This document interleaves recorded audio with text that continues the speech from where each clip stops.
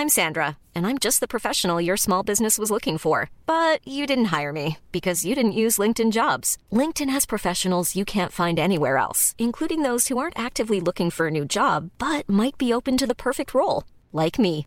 In a given month, over 70% of LinkedIn users don't visit other leading job sites. So if you're not looking on LinkedIn, you'll miss out on great candidates like Sandra. Start hiring professionals like a professional. Post your free job on linkedin.com/people today.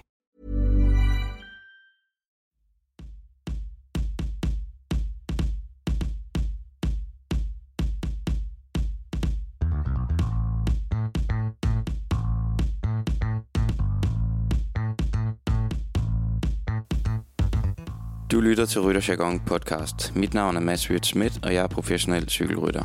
I min podcast Rytterjargon snakker jeg med andre professionelle cykelryttere, hvor der er fokus på de gode historier, som vi oplever på vores vej. Jeg inviterer både danske ryttere og udenlandske ryttere ind i mit lille hjemmestudie, og jeg prøver så vidt muligt også at have mit grej med ud til de løb, jeg kører. I denne episode har jeg været på besøg hos en af de nykårede olympiske mestre i parløb, Lasse Normann. Lasse var et smut forbi Girona, inden vi begge rejste til Benelux-tur, så jeg så min snit til at få taget en snak med Lasse. Det er en lidt længere episode end normalt, men der var simpelthen så meget OL at snakke om. Hvis du kan lide podcasten, må du meget gerne hjælpe med ratings der, hvor du lytter, og smid gerne en kommentar. Tak, fordi du lytter med.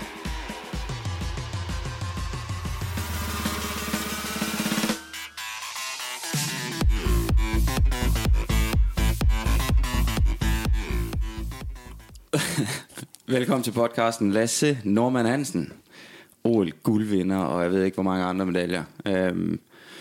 Og en god kammerat. Hvordan går det? Jamen det går godt. Stadigvæk træt efter OL, men udover det, så synes jeg, det går virkelig godt. Det er rart at være tilbage i Spanien. Ja, du er inde i Girona. Det er eddermame sjældent, vi ser dig her. Og det er selvfølgelig ærgerligt. Men hvad er der sket siden OL egentlig? Jeg har haft travlt. Jeg har haft rigtig travlt. Nærmest direkte fra OL i parløb til Post Danmark rundt med 4 timer søvn imellem. Så var det heldigt, at der ikke var sidevind den dag. Ja, det kan man sige.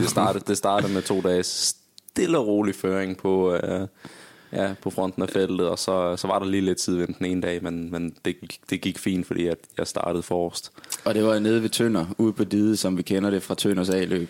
Det er et af de fedeste A-løb i Danmark, det er Tønder. Helt klassisk sidevindsræs på den samme vej, som det plejer at være på.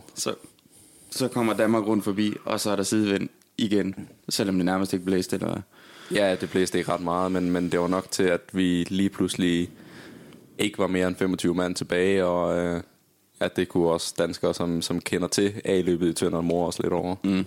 Og ind over brostensstykket der? Ja, det var vi. Det var fedt. Men det har så også været fra den anden side, eller hvad? Nej, vi kom samme side, som vi plejer. Vi kørte modsat på Dide, men vi startede lidt længere nordpå, så vi kom ikke helt ned til der, hvor vi plejer at køre, og så kørte vi en lidt kortere vej ind til brostenene. Okay. Så man kørte lige et lille stykke af det, vi plejer at køre, men en kortere vej ind til brostenene. Og jeg tror til gengæld aldrig nogensinde, jeg har kørt hurtigere ind over brostenene, end vi gjorde nu, fordi at der var medvind ind over brostenene. Ja, og så er det også lidt noget andet at komme ind med et helt quickstep-hold, der synes, at de skal lære Remco at køre sidevind, og bare holder den stram ind over ind sådan et A-løb, hvor der er 1,5 kilometer til mål fra brostenene. Så der var ikke noget taktik, der var bare fuld hammer. Ja, og jeg kan huske, jeg har vundet i Tønder i A-klassen, og der på sidste omgang, der kom jeg til at køre ind i Rasmus Guldhammers bagskifter, og så røg der et par E'er. Men i Danmark, når man kører A-løb, der er jo den geniale ting, at der er opkørsel med bilen. Så vi fik skiftet hjul stille og roligt. De lå og kørte finale, og så lå jeg og hyggede mig bag bilen og kom tilbage igen. Og så slog jeg kabel i spurten. Genialt. Det er luksus. Ja. Der blev lige kørt ind til mål der. Ej, lad mig gætte, det var Skillet, der kørte bilen. Nej, fordi jeg kørte for Trefort der. Det var Michael Gregersen. Okay, om det er... Han kan også trække. Ja, det er lidt samme liga. Jeg tror måske, det har nok været Skelde, der var med. Det var dengang, det hed Stølting. Var Skelde ikke også med der? Nej. Ja, Skelde var med ind over Stølting, men han smuttede det der i januar måned, da vi alle sammen blev bedt om at tage et paycut. Ja, okay. Du er lige i Girona et par dage. Vi har hygget os de sidste par dage, og nu skal du til Belgien og køre cykelløb. Yes. Godt nok. Rytterjargon. Du skal jo også tilføje noget til min liste her. Jamen, jeg tror, jeg vil starte med at skynde mig at stjæle udtrykket fra min bedre halvdel.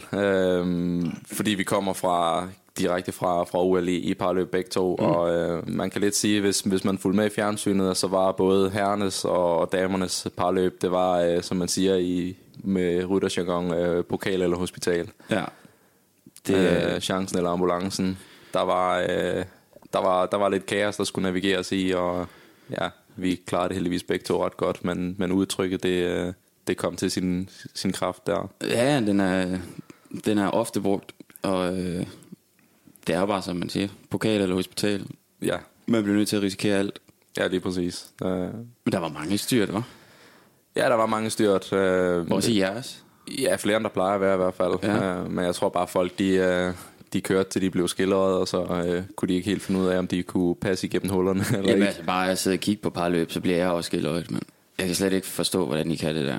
Det er lidt nemmere, når man sidder i det. Ja, det er det. Du ved, du skal hen over alle sammen hele tiden. Det nytter ikke rigtig noget at køre under, medmindre du godt ved, at der er plads. Ja, okay.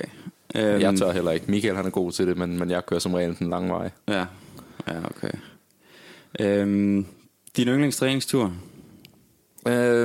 Det må være her i Girona. Er det kysten? Nej, kysten springer jeg over. Det er ikke min yndlings. Det ligger nok om vinteren, når der er varmere, men min yndlings, det er... Jeg tror også, alle der bor hernede, de har også sagt kysten. Så det er godt med noget andet. Ja, om kysten, den bliver man hurtigt træt af. Nu har jeg været hernede i 5 år, så jeg har fandme kørt kysten mange gange hver dag i lidt træls vejr om vinteren. Men min yndlingstur, det er Oix and Baguette. En tur ind i bjergene, hvor man kører... det er op nordpå. Ja, man kører op mod... kører faktisk noget, vi plejer at køre lidt. Sådan, så små veje som muligt op til Olot, og så... Olot er også en klassiker hernede, men så fra Olot kører man noget mere ind i bjergene, og man ender på mellem 200 og 210 kilometer, og lige på den gode side af 4.000 højdemeter. Så det er en hård tur, men det er en fed tur, som man godt kan få hele dagen til at gå med. Ja, men det er faktisk, selvom der er bjerge hernede, så er det svært at komme op over 3.000 højdemeter. Man skal virkelig på en dinger for...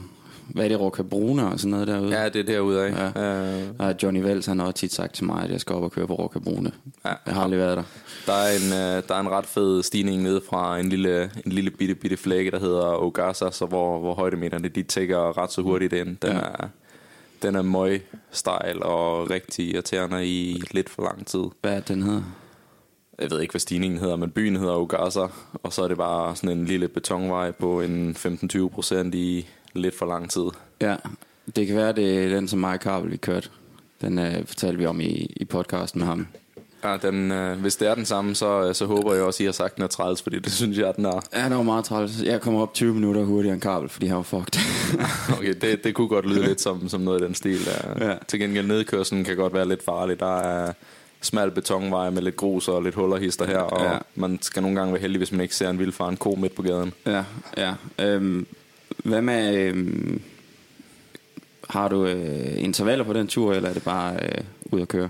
Intervallerne, de kommer lidt af sig selv, synes jeg. Det er... Ja, som regel prøver jeg at holde lidt på de første stigninger, men ja, til sidst er man så træt, at det handler bare om at komme hjem. Ja. Og kaffestop? Der er fast kaffestop på turen? Der er fast kaffestop. Og du er også kaffestop, mand? Jeg er kaffestop, mand. Det er vi jo alle sammen. Helt ind til benet. Ja. Og hvad er din kaffestop-menu? På den tur, der skal man have noget rigtig mad, fordi når man når dertil, så er man sulten, og man er træt. Ja. Så normalvis, når jeg gør kaffestop på lidt kortere tur, så er det jo flat white, cappuccino, mælk i kaffen, og så en sandwich med noget, med den gode gamle bocadillo, tortilla. Ja. Og hvad med kage, hvis du skal have kage?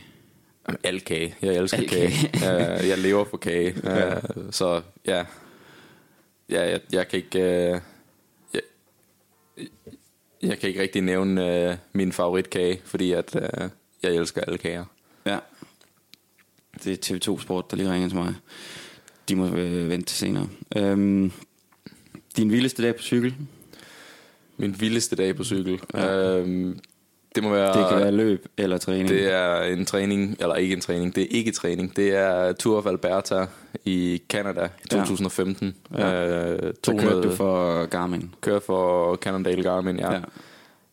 210 km etape, hovedsageligt ned ad bakke, så jeg vidste allerede fra start af, at det er fedt for mig. Det går ned ad bakke. Men ja, det øspisregnede hele dagen. Der var ikke et øjeblik, hvor det ikke var monsunregn. Så er det altså bare træls at køre ned af hele dagen. Ja, vi startede op i knap 2.000 meters højde, op i Jasper Nationalpark, så det var pænt koldt. Jeg tror, vi havde 3 grader i gennemsnit eller sådan noget den dag. Så jeg kørte med garverjakke, regnjakke og regnvest ud over det. Løs ben, alt regntøj over hovedet. Jeg har prøvet de der vilde regnværsdage, hvor man bliver nødt til at skifte både regnjakker og garverjakker. Og... Ja, det var der ikke tid til den her dag, fordi der var fuld gas. Alle ville gerne i udbrud, fordi det var nedad hele dagen. Så efter en time kører udbruddet, og jeg kom med, så var der sgu ikke rigtig tid til at tænke sig om. Så var det fuld hammer dernede af. Der stod godt nok på ruteplanen, at der ville være noget grusvej hen mod slutningen på etappen, men jeg havde ikke lige regnet med 30 kilometers mudderræs. Så det var en voldsom dag, hvor TV-motorcyklen væltede lige foran mig på et tidspunkt, men ja, der var en vej, og det var bare ned til målbyen. Hold hjem? Jeg holdt hjem alene. Når du vandt? Jeg vandt. Nå, for helvede.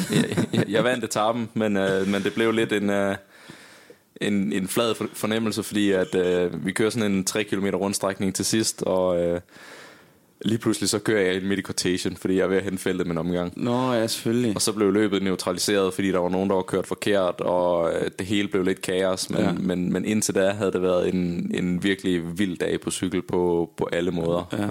Koldt og vådt, og det kan man ikke se på resultatlisten. Ja, man kan se det på resultatlisten, men resultatlisten snyder lidt, fordi at alt bag ved mig blev neutraliseret, og så fik de bare en tid, fordi de blev hentet med en omgang. Og hvis jeg lige skal lukke en lille smule bitterhed ud, så synes jeg, at jeg blev snydt for i hvert fald 2 minutter af kommissærerne. Havde du så vundet sammenlagt der? Ja, det havde jeg. Det var satans.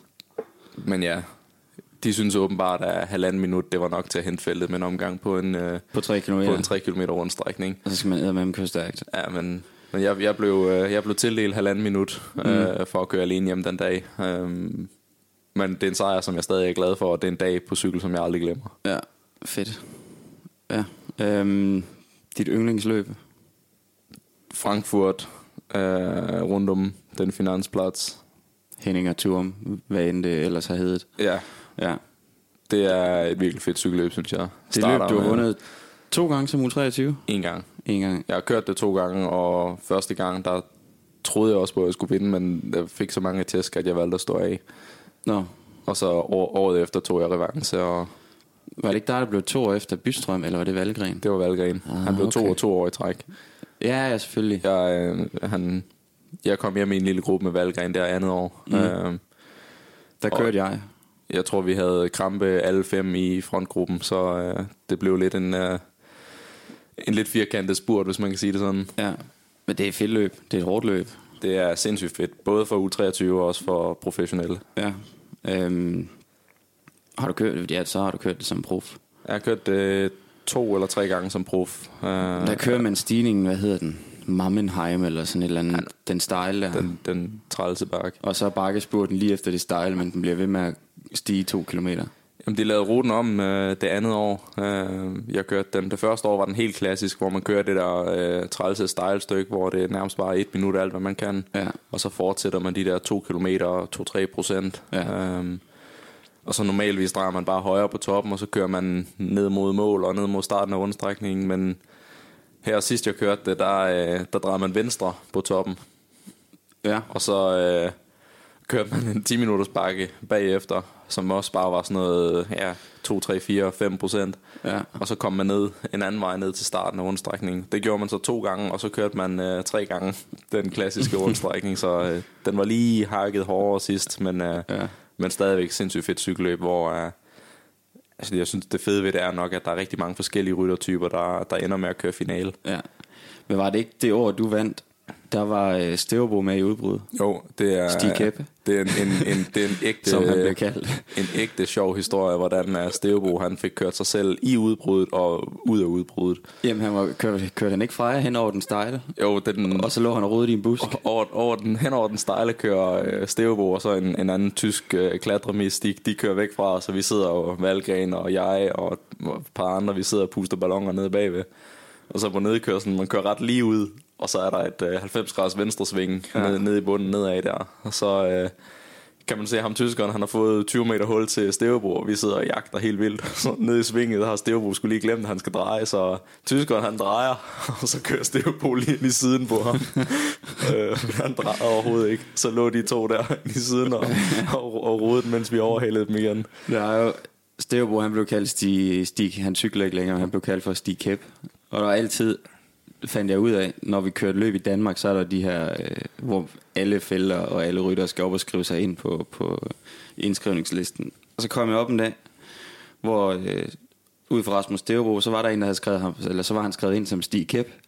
Og så sendte jeg et billede af det til ham og spurgte, hvad fanden skrev du der ind med Stig Kæp? Og så sagde han tilbage, da vi mødtes senere, inden løbet startede. Nej, der er altid en eller anden, der skriver ind for mig. Der er altid nogen, der skriver Stig Kæp ud for ham. Så er han indskrevet. Ja, Stævebo er en af mine rigtig gode venner, som jeg har ikke set ham i lang tid nu, men som jeg har set et par gange efter, at han stoppede med at cykle. Ja, han kunne med 30. Der er mange gode historier med Stig Kæp, men ja, som du siger, han kunne virkelig, virkelig træde, men nogle gange så... han kunne ikke køre højre eller venstre. Og nogle gange så var cykelsport også lidt for lidt at beskæftige sig med for hans hoved. Han er sindssygt klog. Han var alt for klog. Ja, han tænkte for meget. Ja, godt nok. Hvad er så det værste løb, du kan blive sendt til? Der er mange. Jeg ved snart ikke, hvad jeg skal vælge. Men, så dit absolutte hadeløb, og det kan være lortehoteller, det kan være lorteløb, det kan være dårlig mad. Jamen jeg har... Det gør ondt på mig at sige, men Paris-Roubaix vil jeg sige er et af de værste, fordi jeg har haft 2 rigtig dårlige oplevelser der. Ja. Men jeg vil sige generelt sådan nogle efterårs endagsløb i Frankrig, de topper måske Paris-Roubaix, fordi at er det Paris-Roubaix og Fourmier og sådan noget? Fourmier specielt, vil jeg sige. Det er pokal eller hospital, og det ligger på et tidspunkt på sæsonen, hvor det har sgu ikke den store betydning for mig. Jeg tror sgu, man skal være Nasser Bouhanni for, at man synes, det er fedt. Ja, man skal de der løb, der er det bedre. Altså, der er det nemmere, hvis man ved, at man kan vinde. Ja, Paris-Roubaix tager jeg kun med, fordi at, det gør ondt alle vejen, og man ved, at man bliver sat alligevel. Jamen, jeg kørte, da jeg kom hjem fra Roubaix det har været 19, der har haft en elendig klassikersæson. Alle løbende i Belgien, de var bare gået ring. Og så kørte jeg Roubaix, og det gik pissegodt. Lå og kæmpede de første 100 km om at komme i udbrud, og der kom ikke noget udbrud af sted. Men inden på brostenen, jeg sad godt og blev omkring nummer 30. Og dagen efter, så flyver vi hjem om aftenen, der er det fly fra Belgien til Barcelona om aftenen.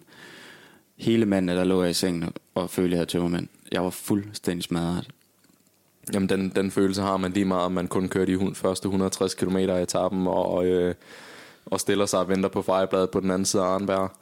Ja. Det er lige meget, hvor langt du når at køre. Du er fuldstændig færdig bagefter.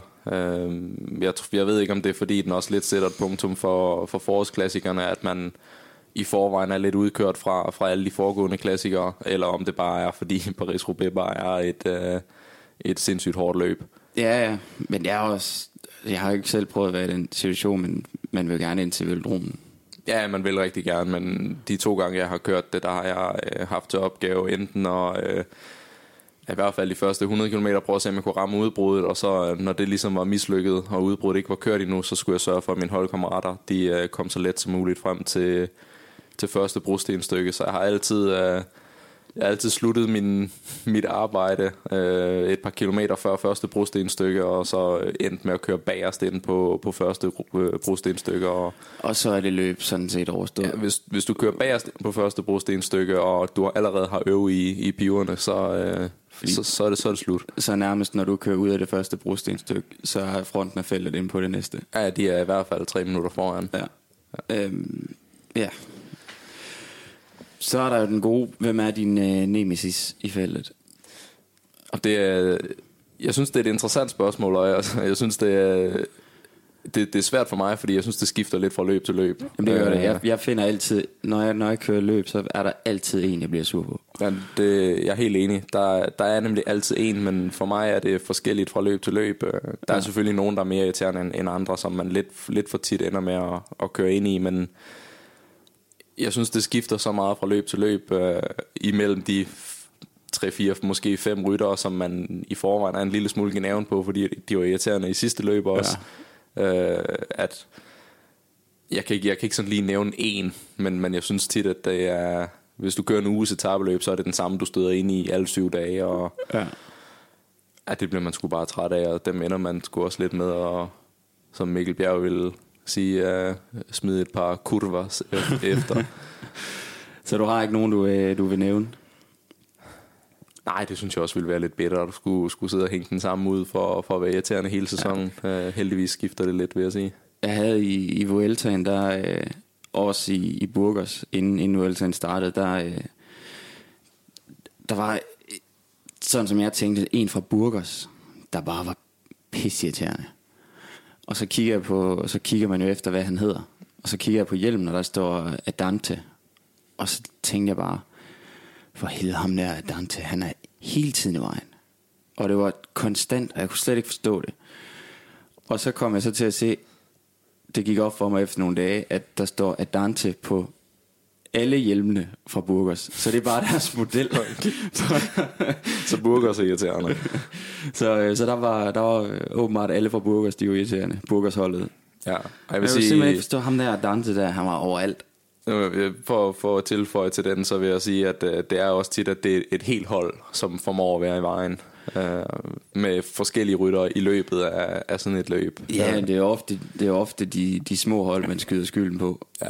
Og det er jo egentlig også bare lidt åndssvagt, fordi man har også selv siddet i den situation engang. Ja, altså, jeg er sikkert også i vejen for rigtig mange en gang imellem, men for at drage en parallel, så de sidste 2 etapløb, jeg har kørt, har begge to været 5 dage.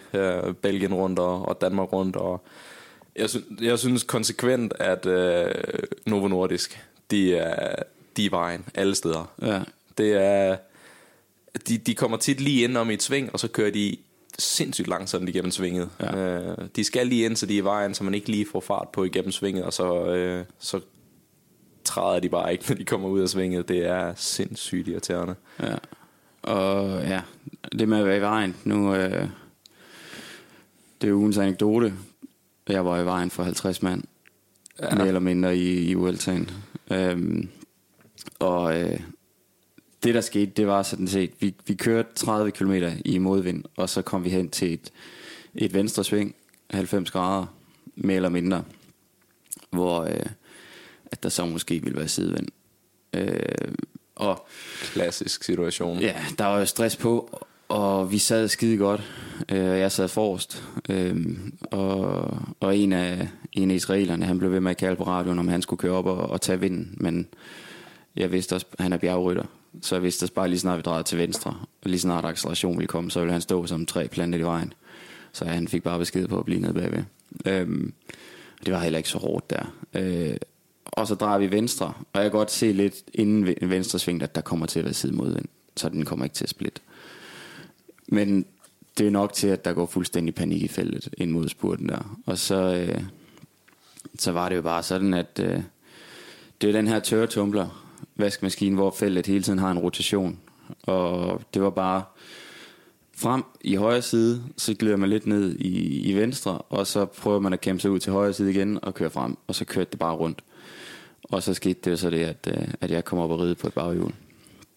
Og så lå jeg bare parkeret og fik nærmest halvdelen af feltet over mig. Det er lidt træls, når der lander 20 mand oven på en.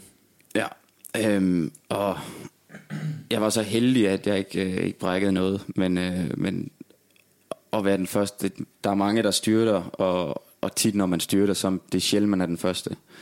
Så der får man nogle hudafskrabninger, men det er ikke så slemt, for man ryger ikke ned med så høj fart. Man når ofte at få bremset og sådan, men at være den første, der røg ned, det gjorde eddermame, men altså. Og jeg lå der, jeg røg ned og fik skrabet en masse hud af, på højre arm og om på ryggen. Jeg kan bare huske det der moment, hvor jeg lige ser mit forhjul, der rammer ham foran. Og det der, hvor cyklen begynder at tilte, så går sekunderne så langsomt. Og så bang, så ligger jeg der. Og når jeg rammer de der styrt der, så folder jeg mig bare sammen i fosterstilling. Og håber på, at der ikke er nogen, der sådan virkelig lander hårdt oven på mig. Og jeg blev bare liggende i fosterstilling. I, hvad der føltes som 3-4-5 minutter. Og så stille og roligt kunne jeg ligesom fornemme og høre, at al den der panik, den hørte lidt op, og der var ikke så mange mennesker tilbage omkring mig, så kunne jeg sætte mig op. Mine sko var fløjet af, mine briller var fløjet af, og jeg skulle ligesom have vurderet skaden, jeg kunne tage mig lidt til øret, det var lidt blodigt, men jeg tænkte ikke videre over det, og så fik jeg en ny cykel og kørte ind af. Men det er bare det der, når du ligger der, man, og bare krøller sammen, og frygter for ens liv nærmest.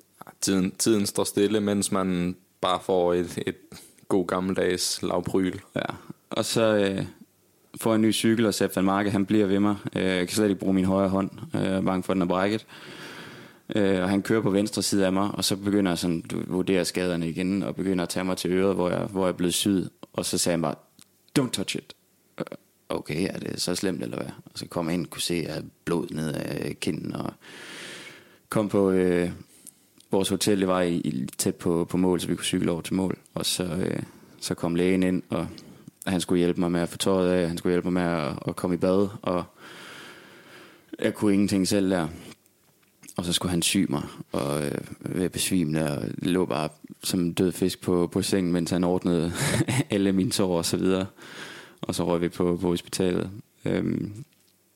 Men det var, der var jeg lidt i vejen for de andre. Og ikke på den gode måde. Og det var ikke du nåede altså ikke med at være irriterende, du slog dig også. Ja, det gør jeg. Og dagen efter, jeg blev sat på flad vej, og jeg var fuldstændig udkørt. Jeg kunne slet ikke bruge højre hånd. Så det var ikke så fedt, og så måtte jeg jo tage hjem. Men nok om det. Det var ugens anekdote. OL-snak. Du har vundet sølv, og du har vundet guld i år. Og du har 5 OL-medaljer i alt. Du er rekordmand. Det er korrekt. Men lad os tage OL i år. Forberedelserne begynder nærmest som OL slutter til det næste OL, eller? Ja, der er lige altid de her 1,5-2 år lige efter OL, hvor det hele står lidt stille i forhold til OL, men det er selvfølgelig i baghovedet hele tiden, og jeg føler de sidste, nu både det her OL, men specielt Rio, føler jeg, at vi kom ud, de fleste af os, med en lidt sådan uforløst følelse, hvor vi var selvfølgelig rigtig glade for den bronzemedalje, vi fik i holdløbet, og jeg var glad for den bronzemedalje, jeg fik i Omnium i Rio, men jeg tror, vi alle sammen vidste, at vi kunne drive det til lidt mere, og specielt efter, at vi begyndte at køre rigtig, rigtig stærkt til World Cups og VM og så videre, og hele tiden kunne bygge på i holdløbet, så vidste vi de sidste 2 år op mod OL her, at vi var en seriøs kandidat til at kunne vinde. Ja. Det hele blev så lidt påvirket af, at der kom en lille sygdom ud af Kina, som har lagt verden ned, så vi måtte lige vente et år ekstra. Men hvad med forberedelsen, hvis vi bare tager i år? Træningslejre, fordi vi ser der jo stort set aldrig, og heller ikke ud til cykelløb. Nej, jeg har været rigtig meget væk her på det sidste. Det var meningen, at vi i januar måned skulle have været til Sydafrika. Det blev så også aflyst i år. År har på mange måder været en lidt anderledes og speciel optakt. Men i bund og grund det samme, som det plejer at være. Vi har bare i stedet for Sydafrika været på Mallorca. Ja. Og så tog vi lidt tidligere afsted og delte den op en lille smule i nogle lidt mindre træningslejre. Ja. Så hen over nytår tog afsted lige efter jul, var vi alle banedrengene på Mallorca. Trænede Mallorca tyndt i 2 uger, og så hjem, og så var jeg lige et smut på lejr med mit landvejshold, og ja, som du siger, jeg har ikke været hjemme. På tur med landevejsholdet her i området omkring Girona, hvor vi stødte lige ind i hinanden en gang imellem os to, fordi I også havde lejre her, men ellers... Jeg var ikke hjemme i min lejlighed. Jeg var ude ved kysten, og det er selvfølgelig det er hårdt at være så tæt på hjem, men ikke være hjemme. Direkte derfra til UAE-ture og så videre, klassikerne. Så der var lige frem til april måned, var jeg nærmest ikke hjemme.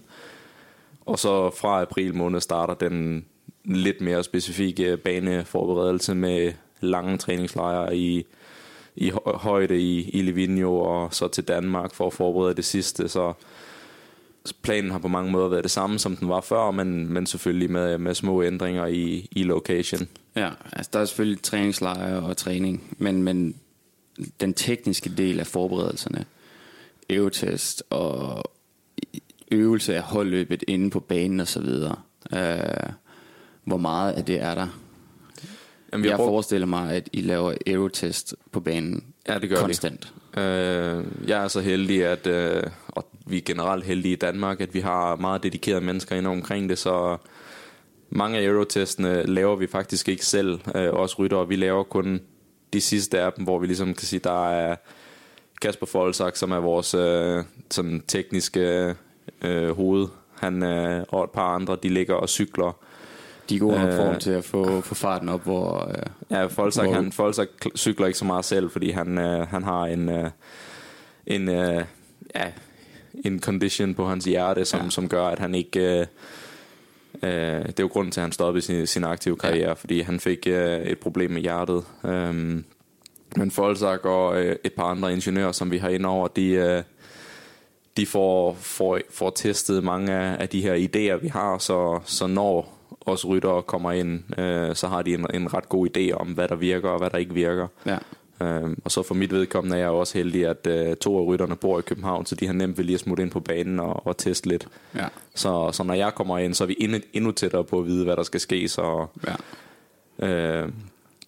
for mig tager det ikke så lang tid. Når det er sagt, så har jeg stadigvæk brugt en del tid på at skulle hjem her fra Girona og så over på Ballerup-banen og ligge og cykle 2 kilometer flyvende gange 20 i løbet af sådan en dag. Ja. Men ja, vi brugte en del tid på det frem til maj-juni, og lige få de sidste detaljer på plads på udstyret.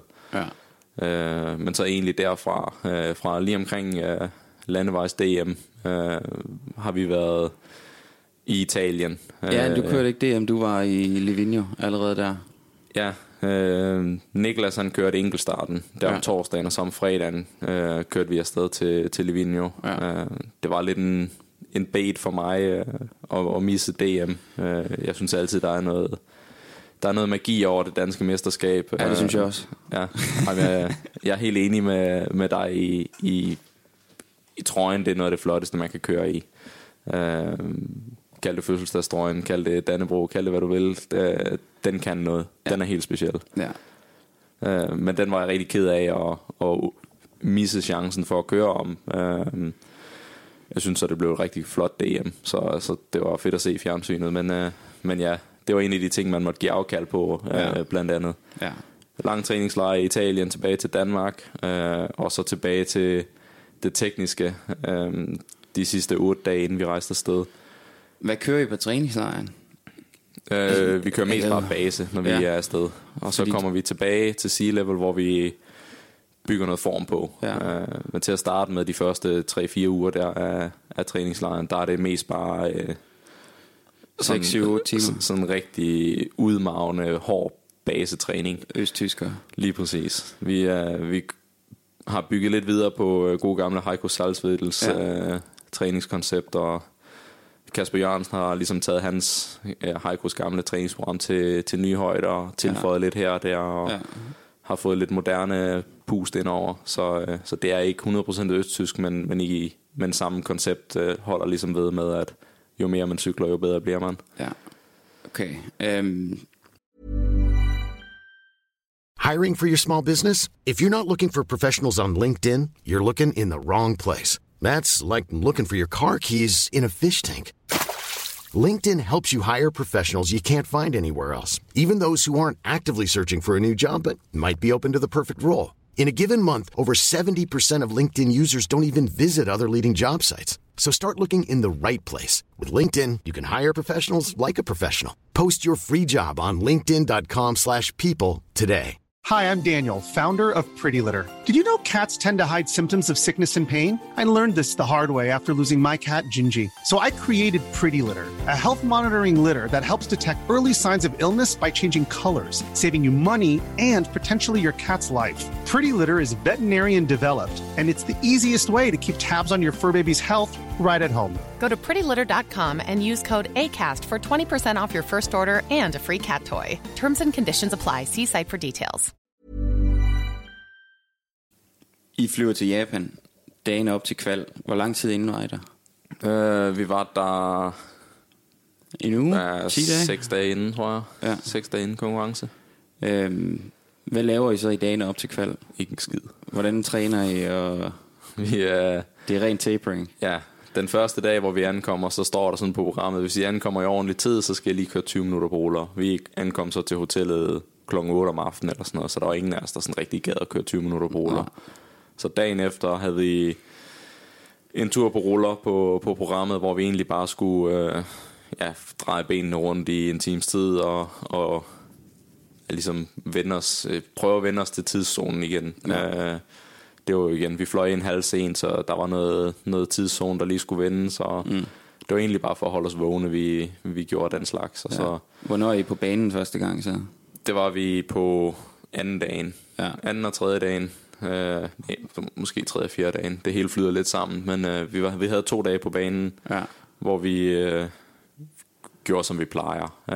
Op på banen, kører nogle intervaller, hvor hovedfokus det er vende os til banen, finde teknikken, finde hinanden, fordi farten, den har vi trænet hjemmefra. Ja. Så der er ikke noget med, at vi skal på banen og så jagte en eller anden dum rekord, eller prøve at se, om vi kan.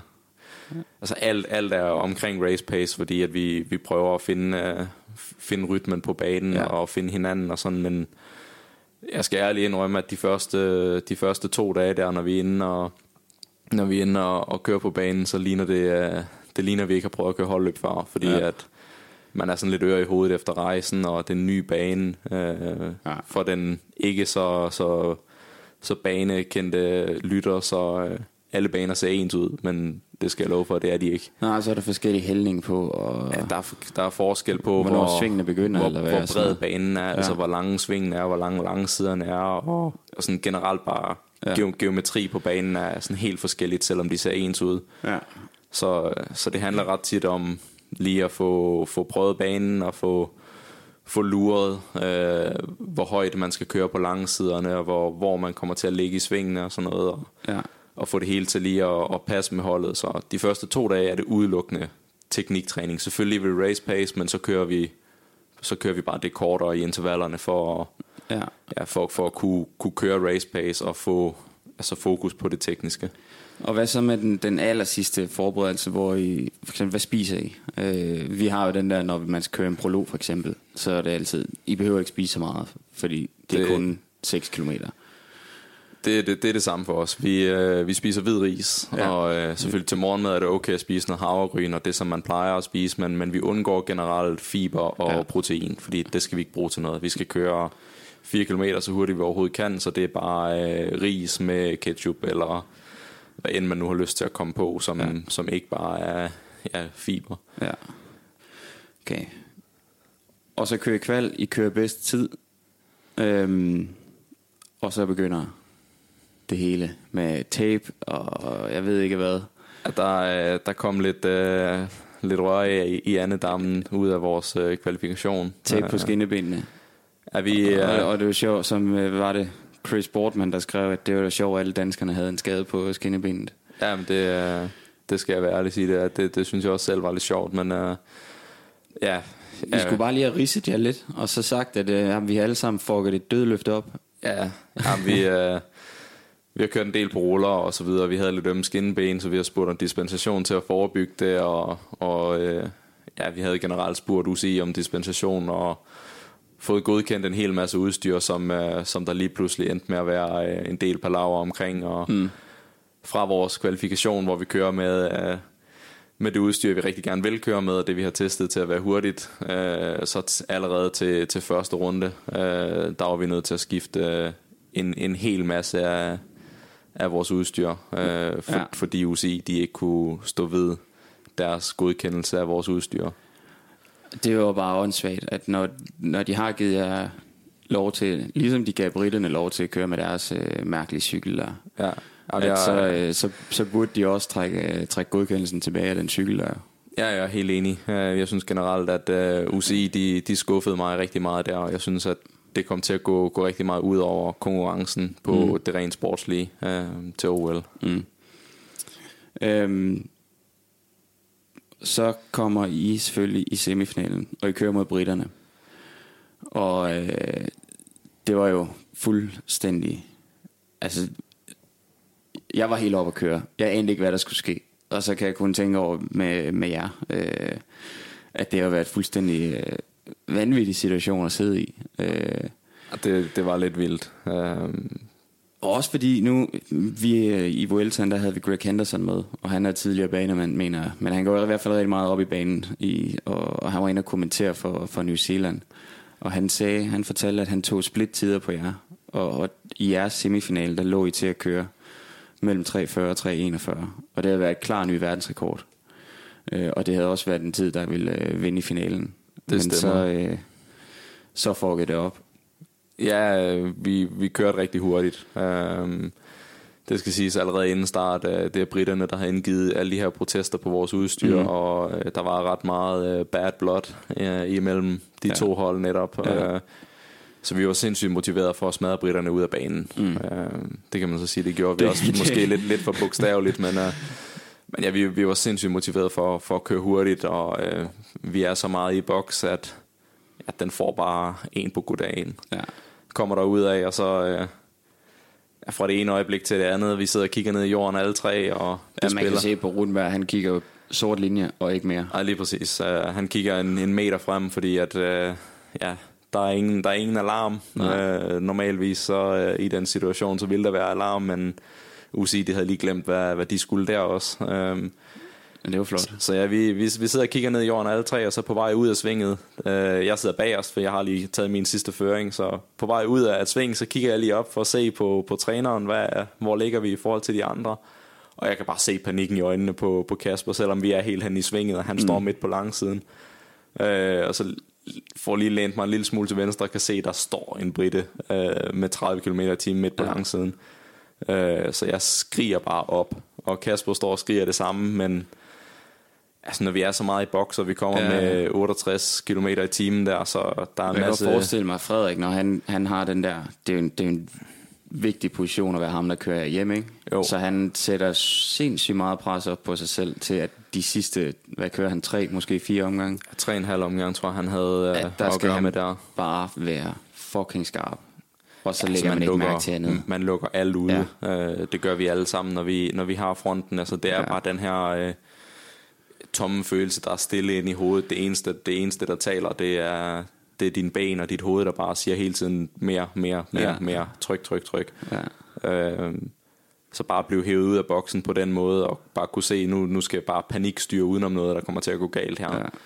Ja. Jeg får råbt i tide til, at Niklas han kigger op og når udenom, men i det øjeblik Frederik han løfter øjnene fra sort streg, så det eneste han ser, det er Charlie Tanfields bagdel. Ja. Og så lyder der et ordentligt brag. Ja. Og det med Frederik, han blev rasende på ham her. Det kan man godt forstå. Ja, jeg var selv rigtig meget i tvivl om, hvad der var sket. Ja. Fordi han kører så langsomt, som han gjorde. Så jeg tror egentlig, at udover Rasmus Lund, som var slået ud på det her tidspunkt og lå helt oppe i toppen af banen, så troede vi alle tre, at Frederik var kørt ind i britternes fjerdemand, som var slået fra og var på vej af banen, fordi han kørte så langsomt. Ja. Men han har kørt ind i britternes tredje mand, som skulle med hjem. Han skulle køre løbet færdigt. Og det er jo derfor, Frederik han bliver så oprevet. Frederik han bliver decideret rasende, fordi han tror, at det er fjerde mand, der har saboteret vores løb ved at køre i vejen for os. Ja. fordi han skulle i virkeligheden, reglerne er, at når man er slået fra, så skal man holde sig væk. Ja. Altså man skal virkelig blive i toppen af banen, hvis man ikke kan nå af. Ja. Og det kunne han jo. En fjerdemand ville ikke kunne have noget af i det hul, fordi vi lå til at hente næsten hente britterne. Ja. At han så tredje mand lige pludselig er sprunget helt i luften og stod stille der på langsiden, det var der ikke nogen af os, der kunne have forudset. Og i reglerne står der, at UCI de skal stå med flag og fløjter. Der var ingen af delene. Det eneste der var, det var en britte på sort streg. Ja. Og så går der lang tid. I ved ikke om I er videre eller ej, men I kommer videre. Vi kommer af banen, og både Niklas og jeg, vi kører og ved ikke, hvad vi skal sige. Vi ved ikke, hvad der skal ske, fordi at det er en mærkelig situation, hvor sådan, vi kender ikke umiddelbart lige reglerne for, hvad der skal ske, men jeg synes, jeg har hørt løbet blev skudt af, inden at vi rammer ham. Ja. For der kommer ligesom 2 brag i det, at Frederik han rammer ham. Der kommer et brag lige inden, hvor jeg tænker, han har ikke ramt ham endnu. Hvorfor siger det bang allerede? Og så kom braget, hvor han rent faktisk rammer ham. Ja. Så jeg spørger med det samme, vi kommer ned, var løbet skudt af? Det får jeg så at vide, at det var det heldigvis. Ja. Så vi får at vide umiddelbart, så er I videre, men britterne er oppe og protesterer, de vil gerne have disket for at sabotere deres løb. Og så er det, at løbet var slut. Løbet var nemlig slut. Britterne var blevet nummer røv og nøgler, uanset hvad. Så sådan, de går op og så på råden politisk vis prøver at tale sig i finalen, fordi de simpelthen bare er dårlige sportsmænd. Ikke et ondt ord om deres atleter. De er fuldstændig ligesom os atleter, som bare gør deres bedste og hvad de får besked på. Men deres ledelse, de er simpelthen i mine øjne noget af det mest rådne, der findes i cykelsport. Nok om det.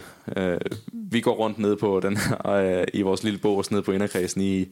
Man har jo tv-billeder af Frederik, der han er ligesom et står og skriger ind i håndklædet, og dyr i et bur. Man kan virkelig se ild i øjnene. Ja. Jeg tror, vi alle sammen havde det ret slemt. Frederik har haft det endnu værre. Jeg kan ikke begynde at tænke på, hvor slemt det må have været for ham. Men der går 1,5 time, hvor vi ikke ved, om vi er videre eller ikke videre.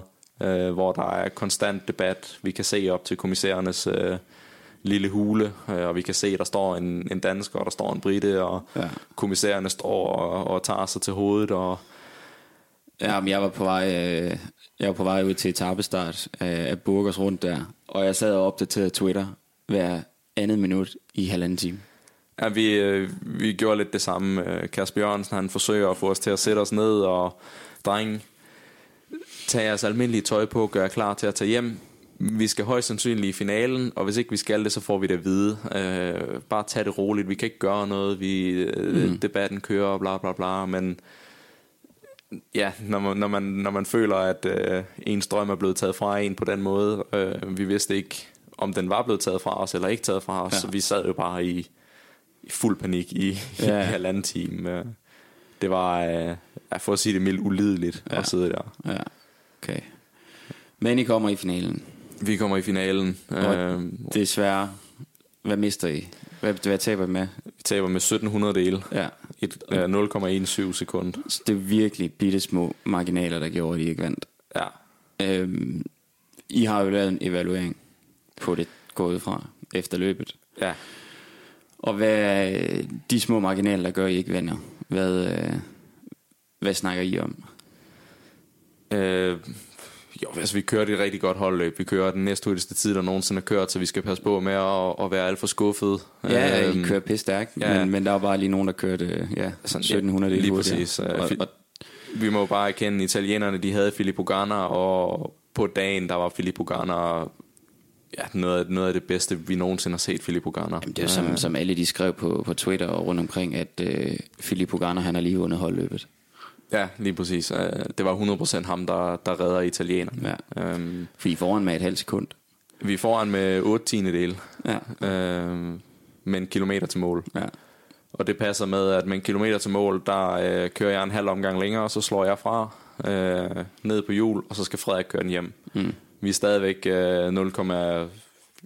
et eller andet sekund foran, da Frederik han kommer frem. Men jeg har taget min føring lige et skridt for langt, fordi vi godt vidste, at Frederik havde måske slået sig lidt, og vi var nødt til lige at prøve at tage en chance, og for at få Frederik lidt tættere på mål, tog jeg en halv omgang længere.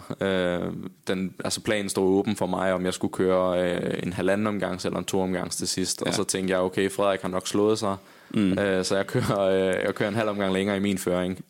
Du har også siddet i det siden semifinalen, og du ved, hvordan Frederik han havde det. Ja, Frederik han var en både mental og fysisk presset mand. Man kan aldrig nogensinde sige, det er en fordel at vælte med små 70 km i timen, og så lige skulle ud og cykle igen bagefter. Ja. Så jeg forsøger egentlig at få Frederik længere ind i løbet, inden at han skal tage sin sidste føring der. Men sådan, i situationen synes jeg jo, det var den rigtige beslutning, men i bagklogskabens lys nu, så bliver min føring for lang, og jeg får sat farten en lille bitte smule ned. Det gør så, at Frederik han skal øge farten igen. Han får så også øget farten, men så dør han så dør han også lige den sidste omgang. Vi ved jo godt, altså vi pacer altid efter, at den sidste omgang det bliver den hårdeste. Så det som Filippo Ganna han gør med bare at køre progressivt de sidste 4 omgange, det er helt ekstremt. Det er kun ham der kan det. Normalt kan Frederik også det. Men under de her omstændigheder, hvor vi alle sammen var blevet mentalt tæsket dagen inden, og Frederik han havde slået sig og så videre, så ender vi jo bare med, at vi som hold får sat Frederik i en situation, hvor han skal øge farten og forsøge at holde lige så langt, som han plejer, og Frederik har slået sig, og sådan, der er masser af dårlige undskyldninger, men i virkeligheden så får italienerne hentet os. Vi foran ind til den sidste halve omgang, og så den sidste halve omgang kommer italienerne foran os med små 2/10. Sådan ren sportsligt. Jeg kan ikke være skuffet over det, fordi vi kører så pisse stærkt, som vi gør, og vi var igennem en hel masse. Det var en sindssyg konkurrence. Men så også ærger man sig over alt det lort, der er sket på vejen. Og der er så meget på spil på 3 minutter og 40 sekunder. Altså, det er helt vildt. Og I var igennem alt lort, og det var der ikke rigtigt. Italienerne havde nærmest en clean konkurrence, hvor de gik fri af alt det her udstyrsdebat og så videre. De kørte bare deres cykelløb, og sådan, de passede jo bare deres eget show, og kommer egentlig, jeg ved ikke om man kan sige, de kommer i finalen med et frisk hoved, hvor vi kommer sådan rimelig udkørte til finalen, fordi vi har været igennem alt det her mentale stress og skidt af lort på vejen. Så efter en debrief, der kommer I ud med en OK følelse, selvfølgelig som skuffet lige i situationen, men jeg tror det kom til at tage et par dage før vi alle sammen ligesom var på plads med, at vi skal være stolte af det her, fordi vi var så målrettet og så opsatte på, at det skulle være en guldmedalje. Men når vi alle sammen kigger tilbage på det nu, så tror jeg, vi kan sige med ro i maven, vi gjorde vores bedste alle sammen. Vi tror stadigvæk på, at vi kunne have gjort det bedre under lidt andre omstændigheder. Men jeg tror også, at det betyder, at vi alle sammen bare er endnu mere motiveret for at bytte vores sølvmedalje til en guldmedalje i Paris. Lad os gå til parløbet, for der vandt I guld. Og det var jeg fik ikke set løbet, fordi jeg kørte cykelløb selv. Men jeg nåede at se, at I vandt, inden jeg skulle starte etappen der. Og jeg havde kuldegysninger over hele kroppen. Altså, det var så vanvittigt at følge med på Twitter og se hvad der skete den vej igennem. Og du kører med Michael Mørkøv. Og indløbet, hvad I stiller op som verdensmestre? Store favoritter på alle måder. Vi har ikke tabt et par løb siden 2013. Hver gang Michael og jeg har kørt sammen, har vi vundet. Hvad var det taktiske oplæg? Vi prøvede at forholde os sådan lidt som til VM, hvor vi også var favoritter. Vi kunne selvfølgelig ikke undgå at være lidt mere end bare favoritter nu, fordi at vi kørte som vi gjorde til VM. Men oplægget var egentlig lidt det samme. Prøve at lade være med at gå for meget i rødt felt de første 100 omgange, og så lidt tage den derfra. Vi plejer at være rigtig stærke i den sidste halvdel. Nu blev VM lidt anderledes, fordi at vi lavede et angreb, og vi blev Det er lige de vand med 2 fingre i næsen. Ja, det blev lidt den følelse også. Så VM var lidt anderledes, men når alt kommer til alt, så... Men nu så er det også det, oplægget var det samme. Det var ikke meningen, vi skulle have været afsted til VM. Det er det, der gør, at til OL, der får I ikke noget gratis.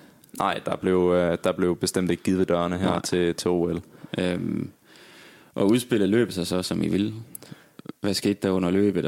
Altså både og. Vi kørte bare så pisse hurtigt, at vi har aldrig kørt så hurtigt et par løb før. I kørte 50 km på 50 minutter og 15 sekunder. Ja, det er fuldstændig vanvittig fart. Ja, det er lige under 60 i snit. Ja. Så altså de første 100 omgange var det jo sådan, at vi fandt ret hurtigt ud af, at vi var undergearet. Ja.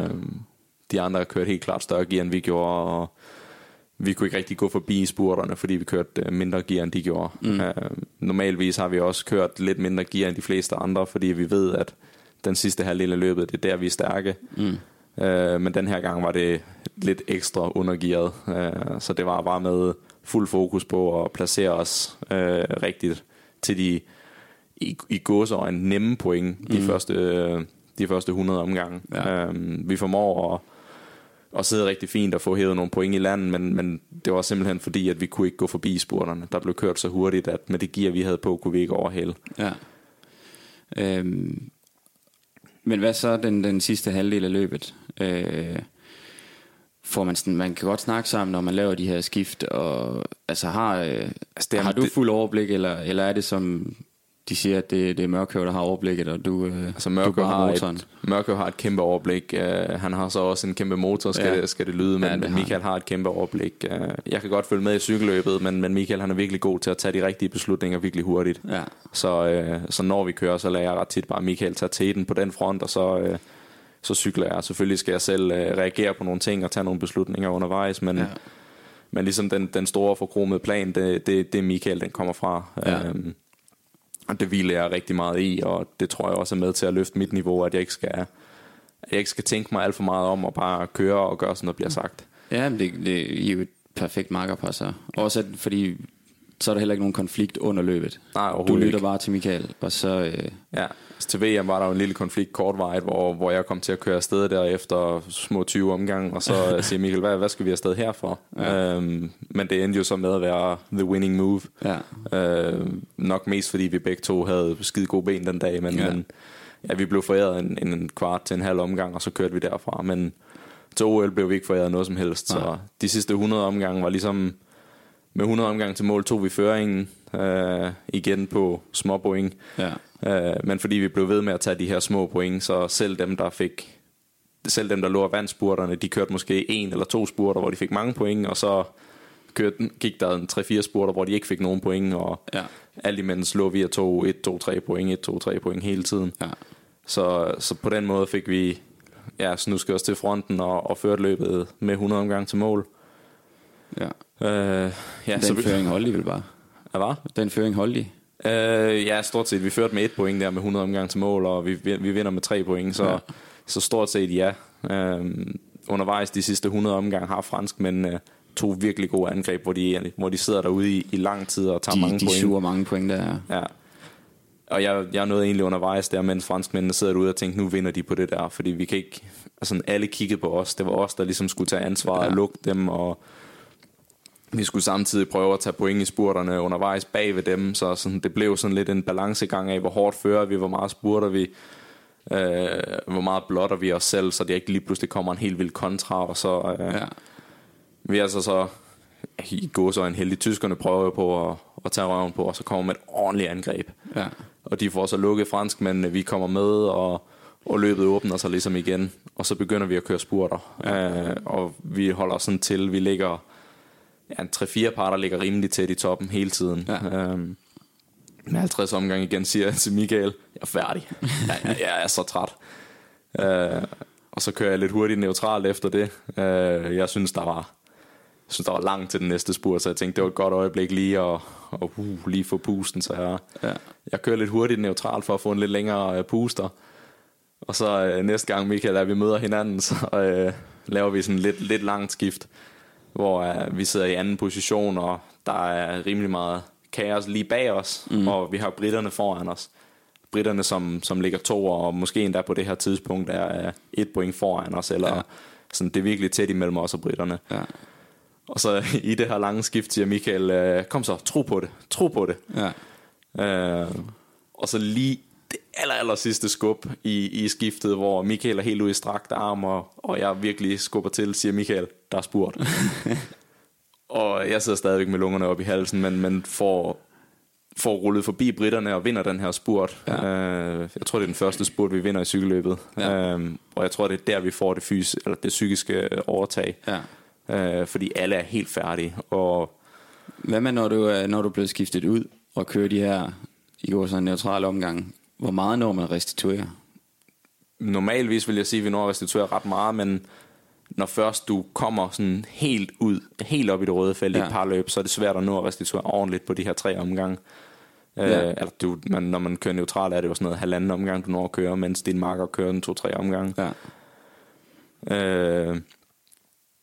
Ja. Altså sådan normalvis vil jeg sige, at Michael er vi gode til at restituere, og vi kommer også ret meget. Det blev Michael ved med at gøre til OL, men jeg var...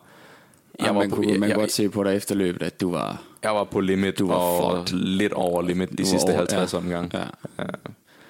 Men vi formår at få gjort forskellen de sidste 50. Det var egentlig...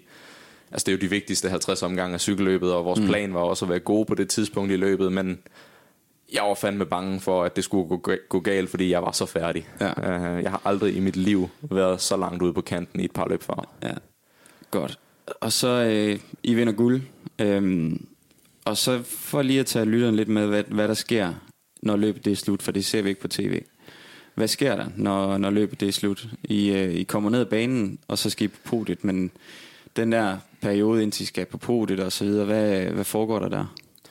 Først cykler vi lidt rundt på banen der, de der sidste par omgange, hvor vi kører lidt rundt og jubler, og bliver taget imod af vores trænere og staff og så videre. Og man kunne også se, da I kom ned, og alle de andre danske rytter, de var der også, at det var kæmpe fejring. Ja, det var sindssygt fedt. Ovenpå alt det, I har været igennem, og man kunne se, at det også betyder rigtig meget for dine holdløsmarker og så videre. Ja, det er noget af det fedeste at komme af banen efter sådan en præstation og blive mødt af sine holdkammerater, og i mit tilfælde også min bedre halvdel, Julie. Det er fedt. Altså det er priceless at komme af banen og blive mødt på den måde. Så lige når man kommer af banen, skal man igennem noget der hedder mix zone, ud og tale med medierne. Der er en sådan slange, sådan en bane man skal cykle på, hvor man kommer forbi alle verdens forskellige sociale medier og medieplatforme. Og så efter det ned og sidde i båsen og tage sig selv lidt til hovedet, finde ud af, at jeg har vundet OL igen. Det er sådan, for mig er det stadigvæk svært at forstå, hvor stort OL er. Jeg har 5 medaljer derhjemme, men jeg tror stadigvæk ikke helt, at jeg kan tage ind, hvor stort det er. Den her gang hjalp det rigtig meget på at få det hele med og tage det ind og have Michael med ombord, fordi han er bare en velformuleret mand, og sådan, han er virkelig god at snakke med om de her ting. Så for mig var det sindssygt fedt at vinde med Michael, fordi at sådan alle de forskellige antagelser og situationer i cykelløbet og efter cykelløbet, han var bare virkelig god at have med sig der. Så skal man selvfølgelig ned, man går ned i sådan et rum nede uden for banen i princippet, nede under banen, og skifter tøj, og så skal man op på podiet, og man står lidt tid og venter på sådan en rampe, hvor Michael var frisk og stod og snakkede med trænerne og så videre, og jeg var stadigvæk helt i en boks. Altså, jeg var fuldstændig klar til at blive lagt i seng. Op på podiet, jeg troede jeg skulle besvime på vej på podiet. Jeg har aldrig været så færdig, men det er så overvældende at komme på et olympisk podie, og specielt når man skal op og stå øverst, at det var med fuld skrål på nationalsangen og tårer i øjnene. Ja, det er fedt. Det er mega fedt. Det var lige så snart jeg kom hjem fra den arbejde, jeg skulle også ind og se løbet, og jeg skulle se det hele. Og det, selvom jeg vidste resultatet, så sad jeg med gåsehud hele løbet, og så havde jeg bare ventet på, okay, det er der I vinder, og det er der I vinder, og det er der altså, det er fandme en stor oplevelse. Og Michael vi tog så direkte fra fra banen. Vi havde pakket vores kufferter fra hotellet, og så blev vi kørt til OL-byen, som lå 2,5 timer væk. Så direkte efter løbet tog vi ind til OL-byen, og havde lige, 7-8 timer i OL-byen, inden vi skulle afsted. Ja. Dagen efter tilbage mod Danmark for at køre på Danmark rundt. Og det er også det med cykelsporten, at der er sjældent tid til at nyde det er jo noget lidt, sådan rigtigt, og det er jo et kæmpe mål i flere år. Og så vinder I, og I skal bare direkte videre. Ja, velkommen til virkeligheden. Ja. Hvor alle andre sportsgrene, der er det stort set alle andre sportsgrene, der efter OL, så er der pause. Ja. Du skal bare videre. Det var lidt hårdt at blive hævet ud af boblen på den måde, men igen, Michael og jeg der i OL-byen 18 år, så vi vores løb 2 gange i fjernsynet på først på Eurosport og så på DR. Ja. Og ja, vi blev selv lige meget hævet med hver gang. Ja. Så det var en fed måde at få fejret det på og få afsluttet det på en eller anden måde for mentalt at kunne være lidt mere klar til Danmark rundt. Men Danmark rundt, det har været en fed måde at gøre det på alligevel, fordi det kunne have været Belgien rundt, det kunne have været whatever, men lige at det er Danmark rundt, det har været en hyldest i 5 dage. Ja, det var sindssygt fedt. Jeg har aldrig på den måde været rundt i Danmark og blevet hyldet så mange forskellige steder før. Michael og jeg sad ret langt frem i feltet de første par dage, fordi jeg blev sat til at arbejde, og Michael sad langt frem med Quickstep. Jeg forestiller mig, når inde på Kittesvej, I er ude af cykelløbet, og så I går sådan ruller op. Det var ikke bare Kittesvej, det var hele Danmark rundt. Hver eneste alt fra lille bitte flække, landsby til større byer, hver eneste by vi kørte igennem. Ja. Stod Lasse og Michael skrevet på gaden, og alle stod og råbte vores navne. Det var sindssygt overvældende. Det er fandme fedt. Og kæft, det er fedt. Godt. Vi er ved at løbe tør, eller vi er gået over tid. Men det er skidt pyt, det bliver bare en lang episode.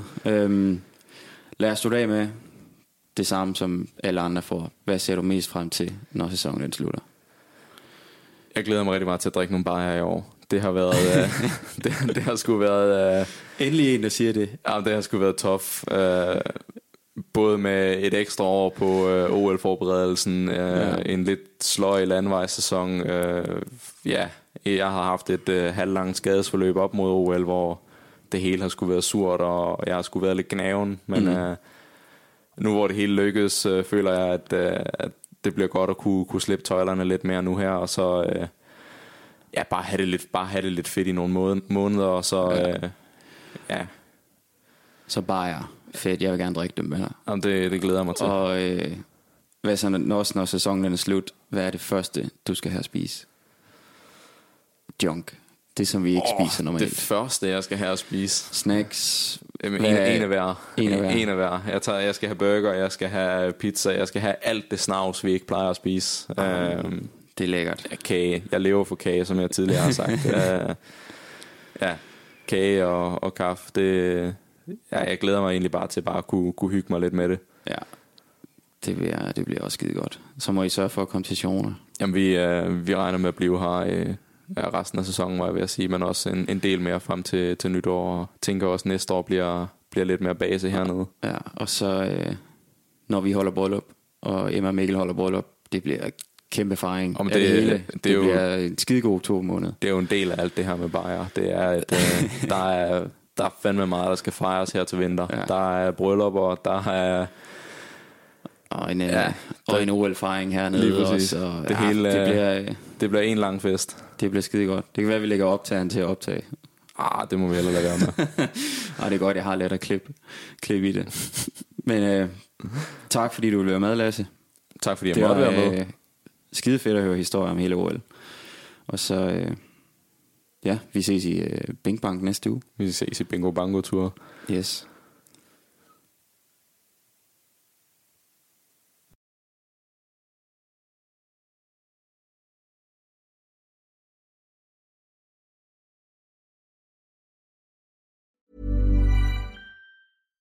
Hi, I'm Daniel, founder of Pretty Litter. Cats and cat owners deserve better than any old-fashioned litter. That's why I teamed up with scientists and veterinarians to create Pretty Litter. Its innovative crystal formula has superior odor control and weighs up to 80% less than clay litter.